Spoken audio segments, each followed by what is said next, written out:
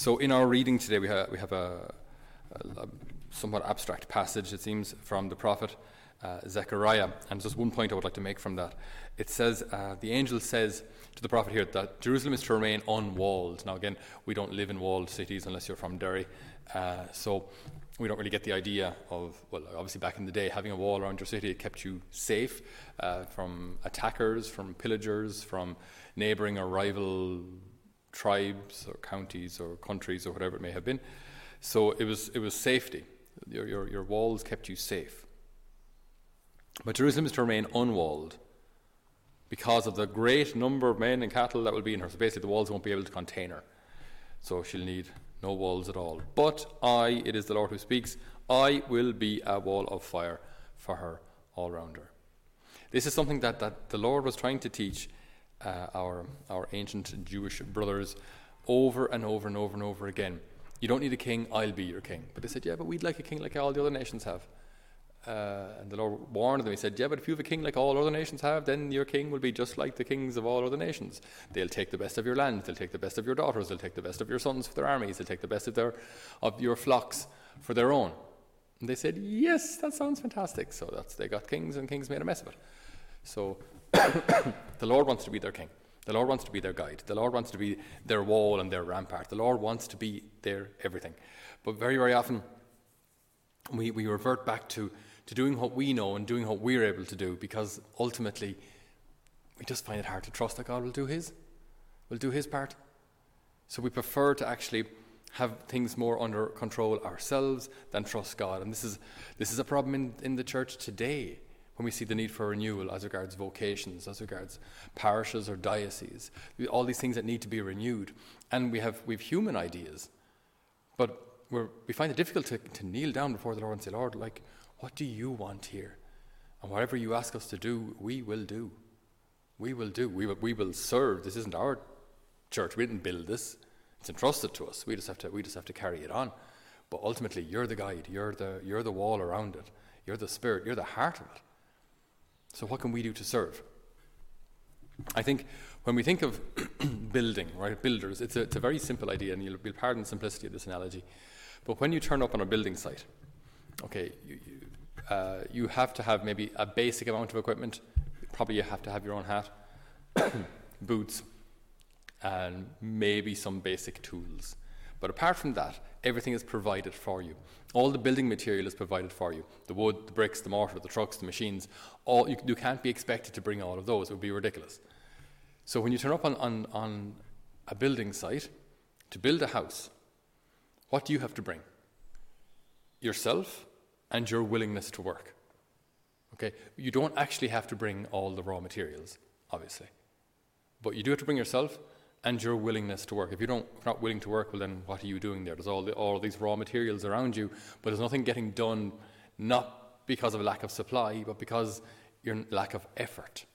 Okay, so it is with God, that when we have to build up the church or renew the church, we've got to stop looking into our own pockets. We've got to stop looking into our own handbags or rucksacks for the means to do this, because we won't find them there. We will find the means to renew the church in God himself. He has provided everything we need. When we think of Our Lady today, on this Saturday, Our Lady is just this perfect example, right, of receiving everything from the Lord and then using everything that she has been given for others. So she receives without charge, she gives without charge. She receives everything, she gives everything. And it's such a perfect model for you and I, and such a perfect model for the church. Did she have to go invent some way of being preserved from all stain of original sin? No, that's just not possible. Did she have to invent some way, or like what did she, like, as regards protecting Jesus as a child from Herod, or there was nothing. She did all they had to do. Mary and Joseph, all they had to do was listen to what the Lord said and direct it, and then follow. The Lord provided everything. All they had to do was follow. Important and all, essential and all, as their role was. So Our Lady just receives and passes on. And the real danger today is that if we don't do that, if we're not used to receiving from God and then giving, what we will end up doing ultimately is that, since we won't be taking from God, we will give of ourselves. So we'll not give God, we'll give us. And that's something we mentioned there a while ago, a couple of days ago as well. That's greatly inferior. Instead of giving God, we give ourselves. And they're only mere human ideas with mere human ideals, and it's a kind of a dead end. So this is not the way forward, obviously. In order to renew the church, we must receive everything from the Lord and then give everything that we get. And that way, we will never lack anything. If we receive from the Lord and give everything that we receive, we lack nothing, and the church will lack nothing. And what's so Marian about all of this as well is that that's such a humble way of behaving. Because then, rather than us patting ourselves on the back for all of our wonderful solutions and so on, we humbly recognize that everything we did, everything we had, everything that was, all the raw materials surrounding us, none of them were provided by us.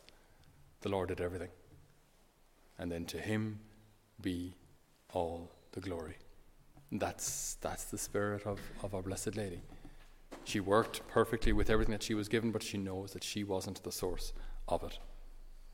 And so we ask the Lord now today to renew the church, to renew our hearts, to renew our Marian spirit, so that we can receive without charge and give without charge, and so that we can live this Marian attitude of giving what we have received, which is God Himself.